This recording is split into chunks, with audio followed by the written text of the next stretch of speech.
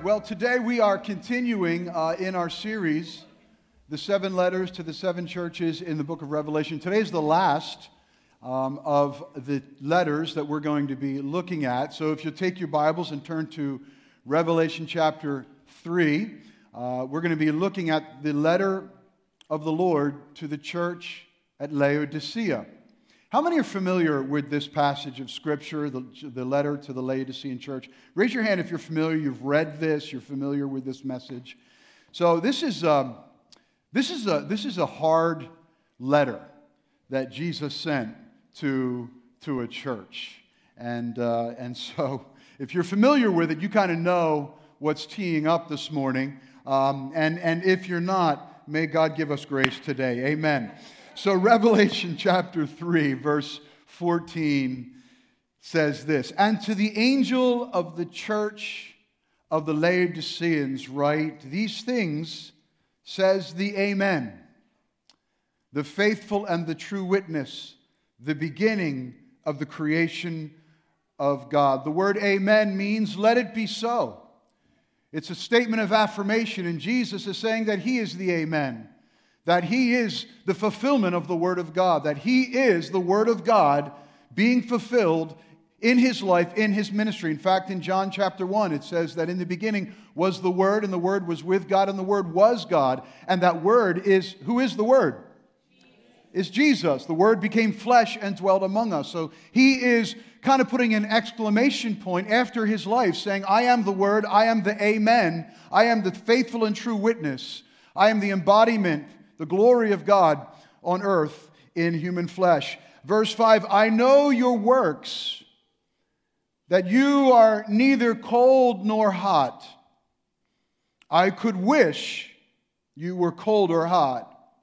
So then, because you are lukewarm and neither cold nor hot, I will vomit you out of my mouth. Father, we just pause to ask for your grace today. Lord, you'll help us to understand what were you saying to this church at Laodicea. And Lord, what are you saying to us today? Because your word is alive. Your word is alive, Lord God. So speak to us today in Jesus' name. That's a harsh word. Amen? I mean, that's pretty harsh from Jesus. I'm going to vomit you out of my mouth, right? I wish you were cold or hot, but you're lukewarm, so I'm going to expel you from my mouth. So what is it about this? What is it about this church? And how can a church get to a place where it brings such a harsh condemnation, a rebuke, a scolding from Jesus? So before we can really understand what this imagery is all about, we need to have a little background on the city of Laodicea and the church at Laodicea. So Laodicea is located in a region known as the Lycus River Valley. And it's over there in modern-day Turkey. And it's one of 3 sister cities. Now, this is really important to understand as we try to apply what this message is.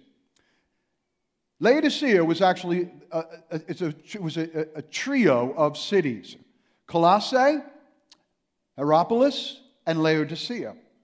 Hierapolis was about 6 miles away to the north, and Colossae, which is where we get the book, the letter to the Colossians that Paul wrote. In fact, in the letter, the book of the Colossians, it mentions the church at Laodicea 4 times there.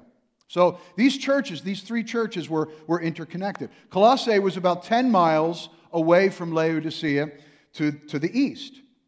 And the reason that Jesus uses this imagery of hot, cold, and lukewarm is because it's familiar to the people living in Laodicea. Just to the north, as I mentioned, of Laodicea is Hierapolis. Now, Hierapolis was well known for its hot mineral springs. It was so famous for these hot springs of water that Cleopatra and Mark Antony would actually rendezvous there so that they could bathe in those hot, famous, legendary springs there. And it was believed that these hot waters in Hierapolis had healing qualities. And people would travel there from all around the region, even all around the Roman Empire, to go there to soak their sore, their ailing bodies in those hot waters. In fact, those hot waters are still there today. Colossae, to the east, was actually a resort town.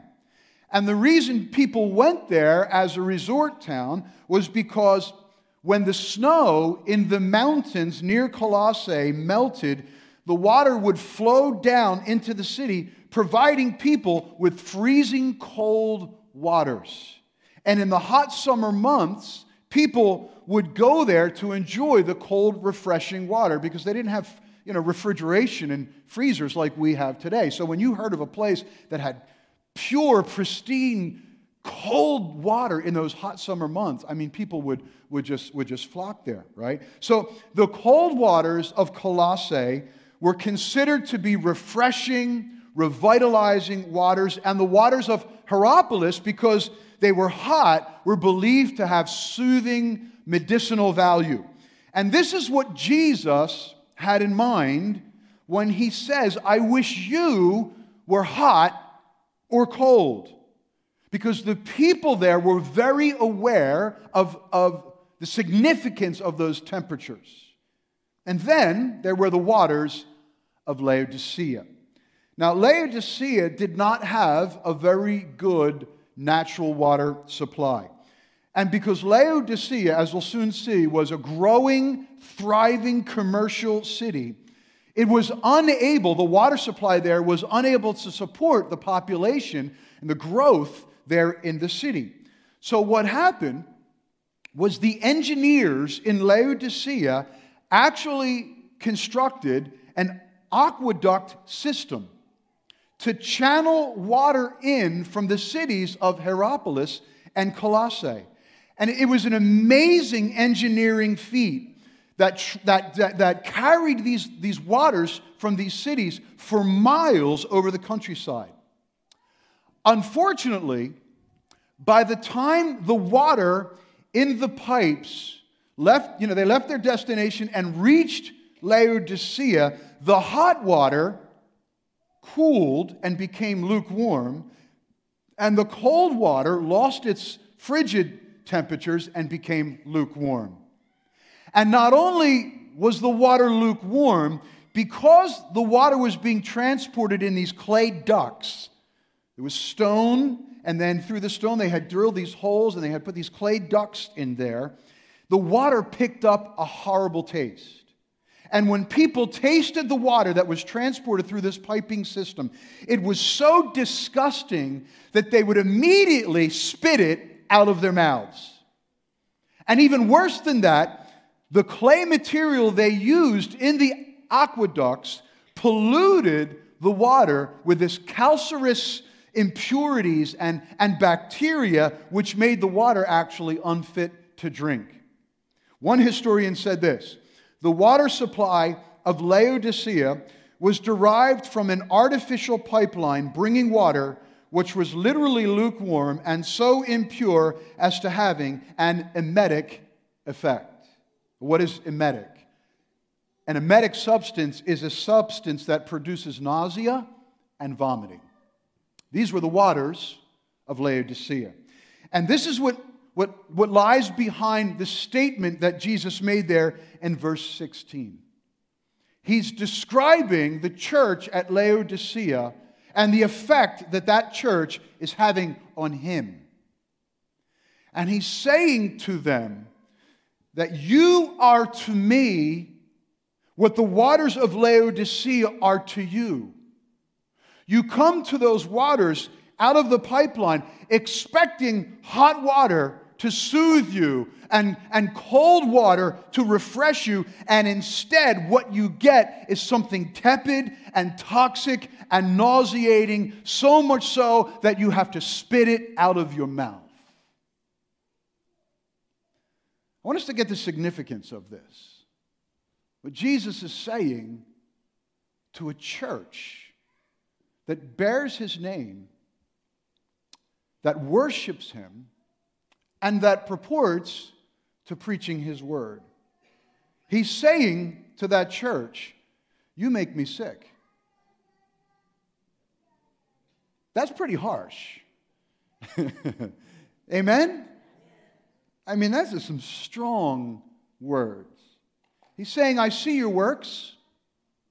I see your ministries. But it nauseates me. I hear your worship and your praise. But it nauseates me. Your prayers, your Sunday services, it's nauseating to me. That's amazing, isn't it? That a church, that there's actually a church, or there are churches that actually make the Lord sick, that actually nauseate the Lord. And how does that import to us today in the 21st century? Are there churches today that bear His name, that purport to preach His word, that even offer worship and praise to Him, that actually have the effect of nauseating Him to the point where He can no longer endure and needs to spew it out of His mouth? Are there churches that are obnoxious to heaven today and nauseate? Even more than that, are we a lukewarm church? Am I a lukewarm Christian? Am I a lukewarm church leader? Am I a lukewarm pastor? I mean, these are the questions that we have to ask ourselves, understanding that the Lord included this in His Word for a reason, so that we could see that it's possible for some who bear His name to actually bring this kind of a response from Him. So there's a few things to understand about being lukewarm. The first thing about lukewarm water to know is this: it doesn't start out lukewarm. It starts out hot or cold, and then it climatizes. It acclimates to its environment. It loses its heat. It loses its cold. And Jesus was basically saying, you have climatized. You have normalized. You have adapted to your environment, and it's nauseating me. That there seems to be no difference, no distinction between you and what's going on around you, outside you, in the world. And here's the thing: in order for water to resist climatizing and to resist conforming, there must be some force, some influence that maintains the extreme temperatures of that water. There must be some force that keeps the water hot or keeps the water cold. Amen? Continually. Water can't keep itself hot. It can't keep itself cold. Its natural default is to simply reflect what's going on in the environment around it. So there must be some force that the water is exposed to keep it hot or to keep it cold. Just like there must be some force in us or around us that keeps us from climatizing to the culture of this world. That's why we need to be in the Word of God. We need to be reading and hearing and listening to the Word of God. We need to have regular times of prayer and worship in our lives. Amen? And we need to submit ourselves to the preaching of the Word. We need to be intentional about that and deliberate about that and say, I need to get to the preaching of the Word and hear the Word of God because I feel myself climatizing to the environment. I feel myself downgrading. I feel myself adapting to the attitudes and the mindsets around me, and I need to hear the Word. Amen? That's why I get concerned about when people don't come to church for weeks and weeks and weeks, and I wonder what's going on, because are they in the Word? Are they reading at home? Are they studying? Are they listening to the Lord? Are they having times of prayer and worship? I don't know, but it concerns me because I wonder, are they perhaps climatizing to the environment around them? Another thing about lukewarm water, especially the water of Laodicea, it wasn't just the lukewarmness that was nauseating. It was the contamination in the water that occurred as a result of the lukewarmness. Lukewarm conditions make it possible for toxic impurities and bacteria to develop and thrive.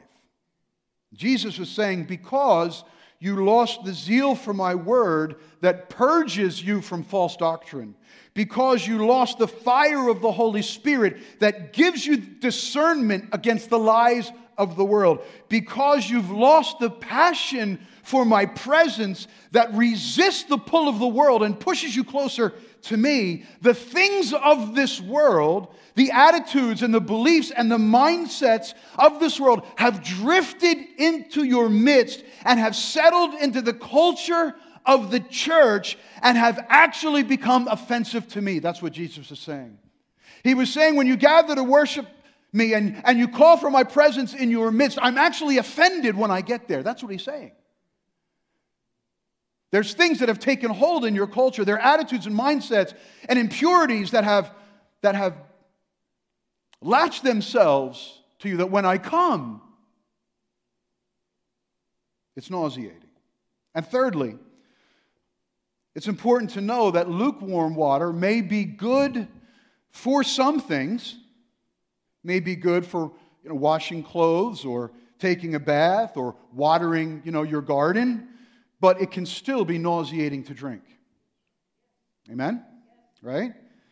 Jesus said, I know your works, but Laodicea church, you still make me sick.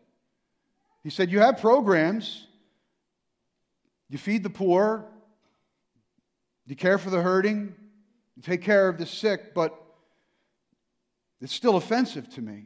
Which means that all of the good works or all of those other good qualities cannot make up for those other toxic qualities that offend the Lord. That's what he said about Thyatira, if you remember a couple of weeks ago. No amount of good works will make up for a ministry that has compromised its mandate to preach the gospel, be salt and light in the world, and make disciples for Jesus Christ. Amen. There are a lot of churches today that have gotten caught up in a social gospel. They get caught up in all of the programs, right, which are good. Feeding the sick, taking care of the poor. All of those things are important, but they're so caught up in the social aspects of the gospel that they have forgotten how to make disciples and preach the word and carve pagans out of sin and give them new life in Jesus Christ. And good works and good programs cannot be a substitute for the Great Commission. This is what happened in Laodicea. Instead of influencing their environment being salt and light, they became influenced by their environment. They adapted to their environment and became lukewarm. Think of it like this. It's the difference between being a thermometer and a thermostat. How many know the difference between a thermometer and a thermostat? A thermometer measures the temperature of the room and then reflects it. It's basically just an indication of what the temperature is. You look at the thermometer and you can see the temperature of the room because it has adapted to it, it has conformed to it, and now reflects it. A thermostat is what you use to control the temperature in the room. Right? By turning a dial or adjusting, the digital readout, you can make it either hot or cold. And the thermostat is what we are called to be. We're not called to be thermometers to reflect the temperature. We're called to be thermostats, to adjust, to be influences. Amen? Amen?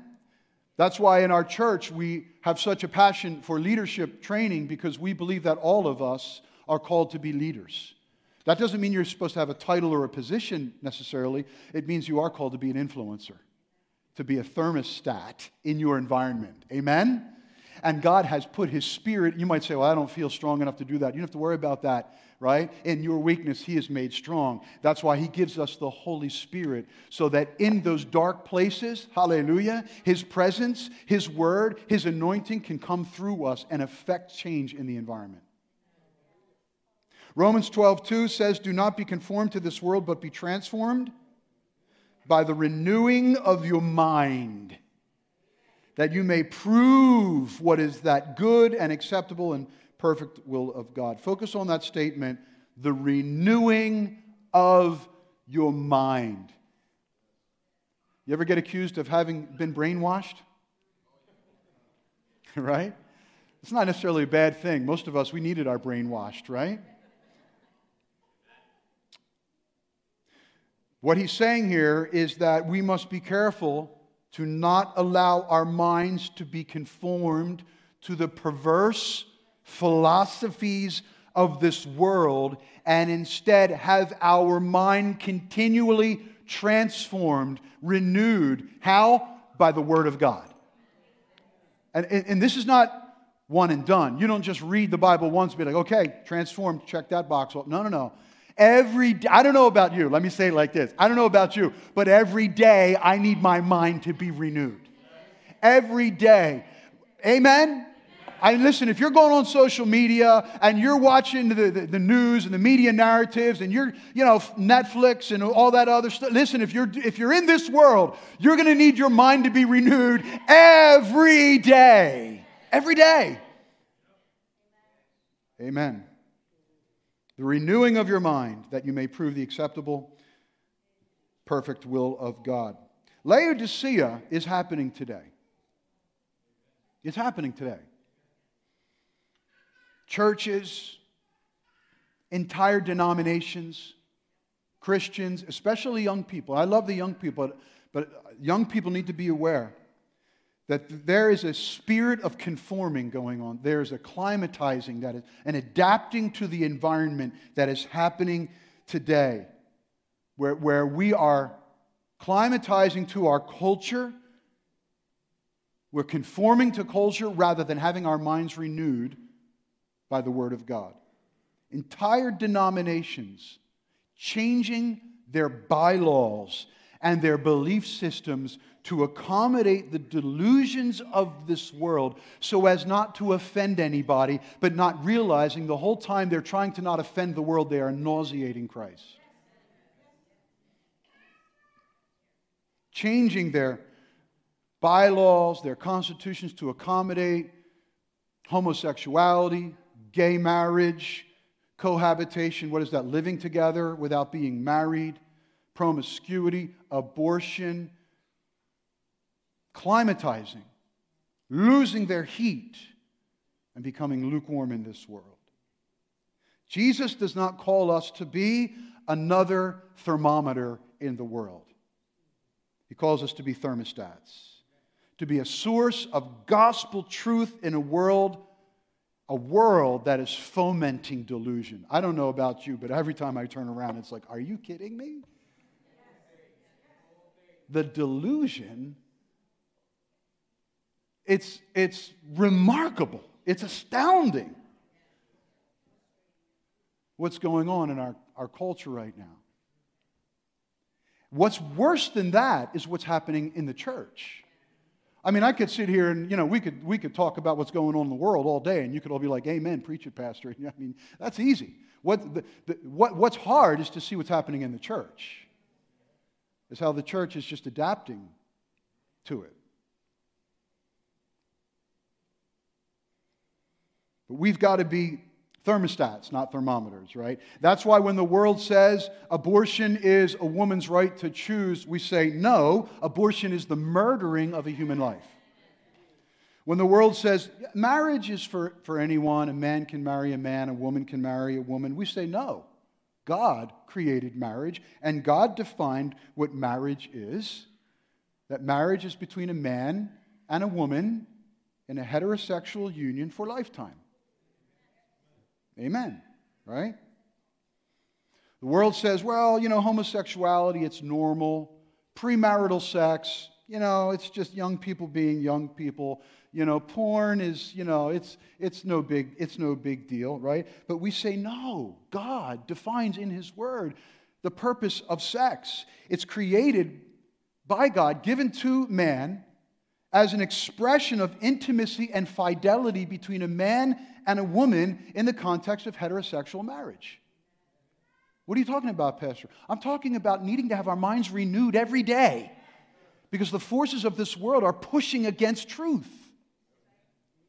When the world says, well, gender is fluid, however if you were born a man, but if you feel like you're a woman, you can change, your gender, or, if you were born a woman, you feel like you're a man, and we should be telling 8-year-olds and 12-year-olds that, and, we should be providing hormone therapy, and we should be doing, surgical procedures, and we look at all this stuff and we say no.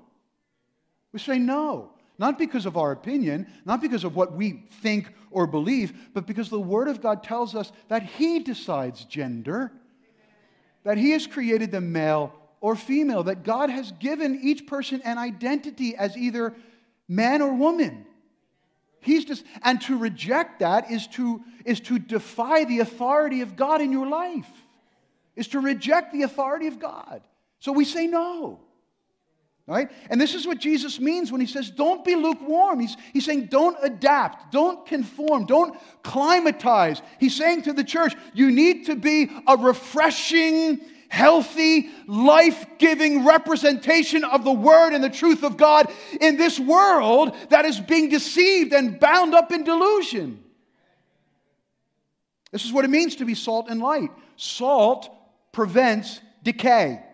Light dispels darkness. Amen? It's really not that complicated. Okay? And it's not just preaching the gospel that Jesus died on the cross and rose from the dead. It's speaking truth to culture.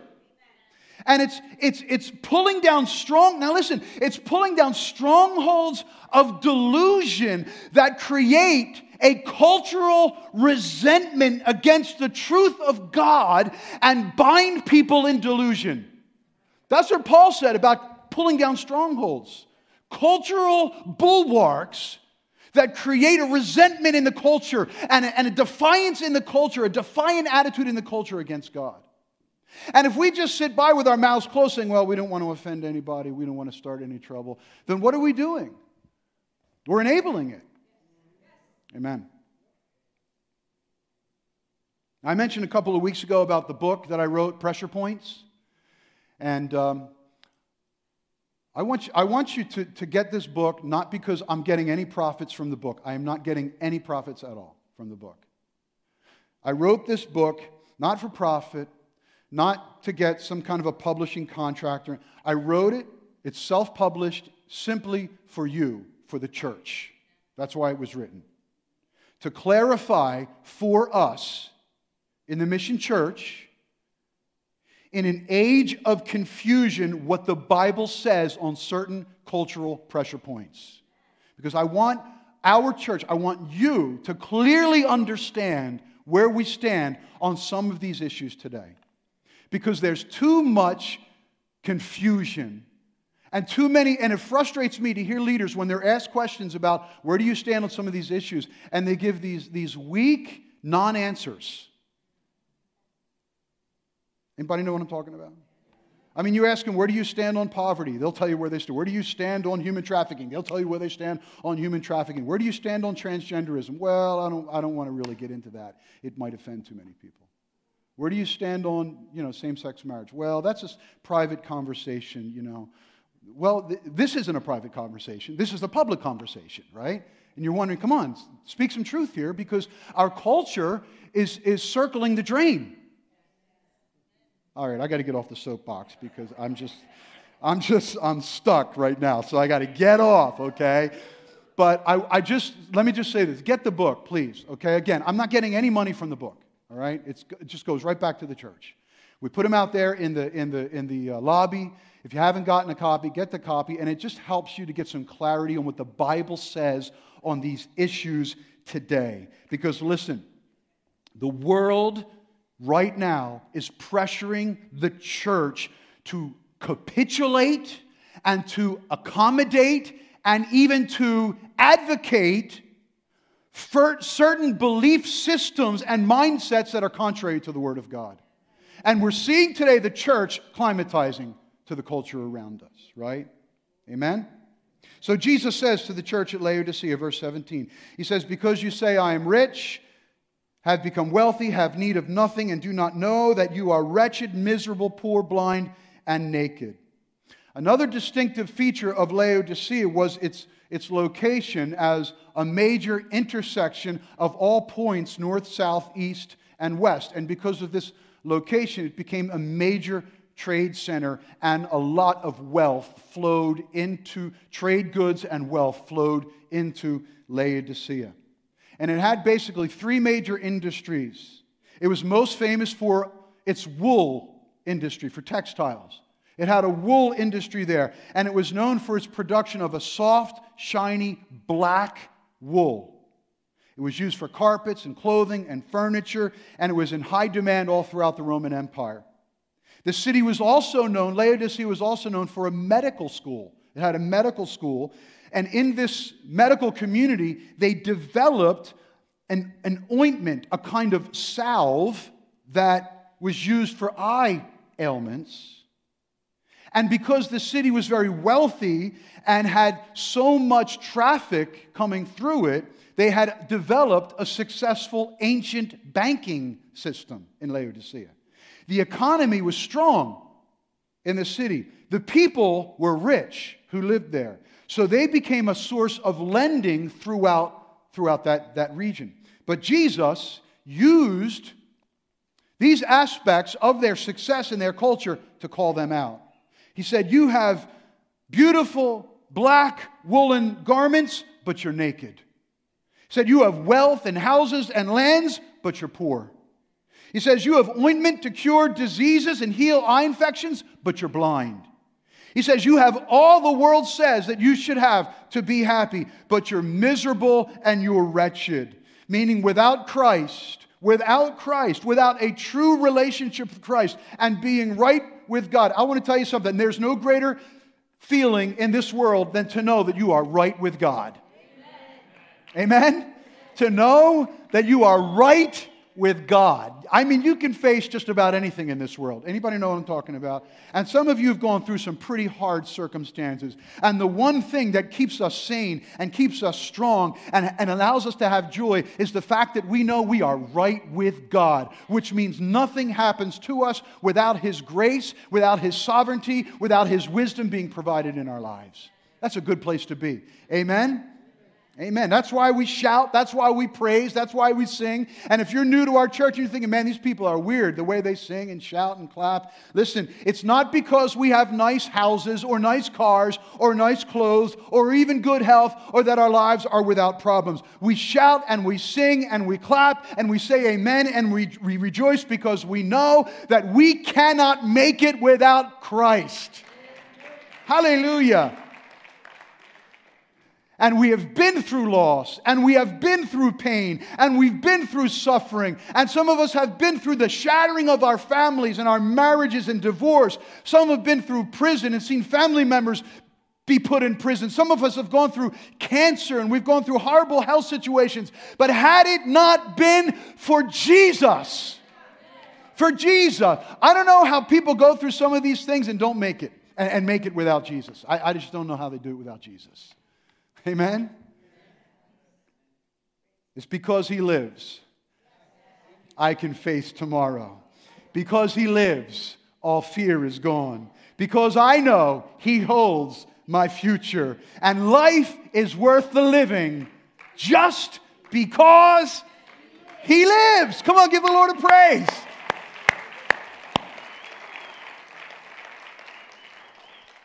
All right, let me bring this to a close.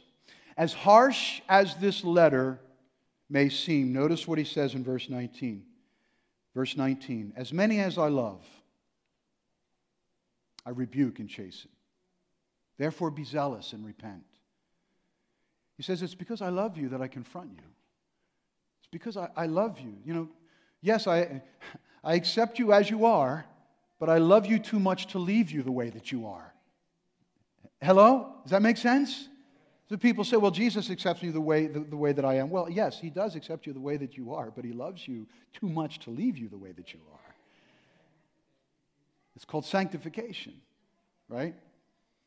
Because I love you that I confront you and I speak so harshly to you. And then that's preceded by what He says in verse 18. In verse 18, He says, I counsel you to buy from me gold refined in the fire that you may be rich, and white garments that you may be clothed, that the shame of your nakedness may not be revealed, and anoint your eyes with eye salve, that you may see. This is the amazing grace of our amazing God. He starts out by telling them how disgusted and offended he is, and he threatens to vomit them out of his mouth. But after saying that, you see a change in his tone from that of rebuke and condemnation to that of love and grace and invitation, because he loves them. Because he loves them. Despite their failure, he loves them. He wants them. He invites them to be restored. This is the grace of our God. And he says, you may be rich. You may feel like you've got it all together in this world, but I've got gold for you. I've got true gold for you. The kind of gold that gives you eternal life. Not the gold of this world, the gold of eternity. Hallelujah. He says, you may have that black silky wool, but I've got white garments for you. Not the black wool of this world that you've been clothing yourself in, but I've got a way to cover your shame, your guilt, your brokenness, your pain, to give you a new identity, a new hope, and a new outlook on life. Hallelujah. You may have medicine for the eyes, but I'll anoint your eyes with a new eye salve to open your eyes so that you can see all that God has for you and you can discern all of the delusions of this world. How many remember that day when you came to Christ and it was like your eyes were opened? Does anybody remember that time? I remember so many years ago like it was yesterday. When I came to Christ and my eyes were open and I began to see and recognize the delusion and the deceptions of the world that I had been living in and couldn't see it. But when Christ came into my life, it's like the curtains were pulled back and the lights went on and I could see for the first time in my life the truth of God in this world. And that's what he says. Come to me. I've got ointment for your eyes. And then in verse 20, he says, behold, I stand at the door and knock. If anyone hears my voice and opens the door, I will come in to him and dine with him, and he with me. And to him who overcomes, I'll grant to sit with me on my throne, as I also overcame and sat down with my Father on his throne. He who has an ear, let him hear what the Spirit says to the church.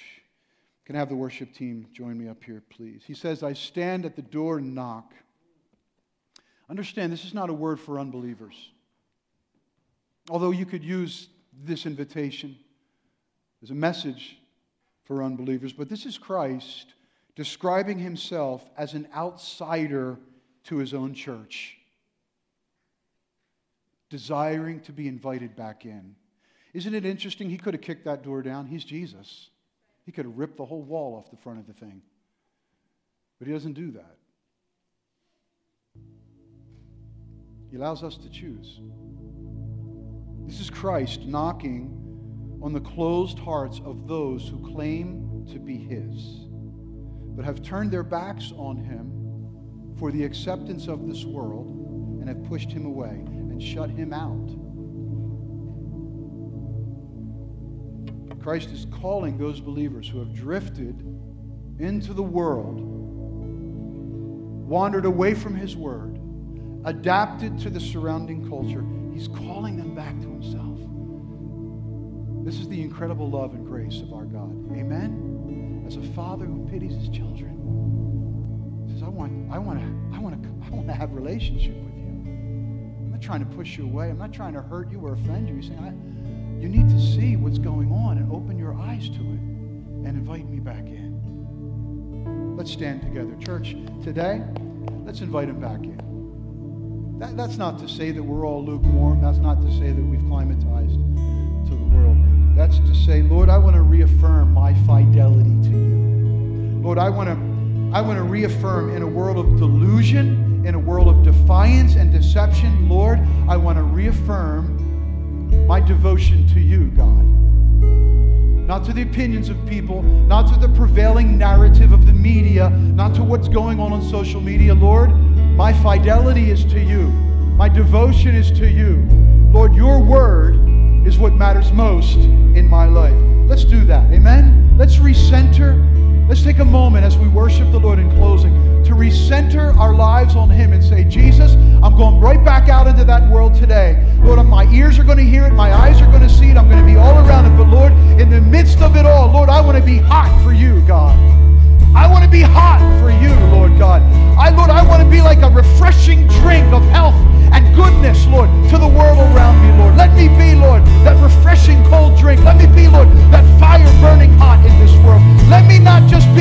another thermometer that's reflecting the attitude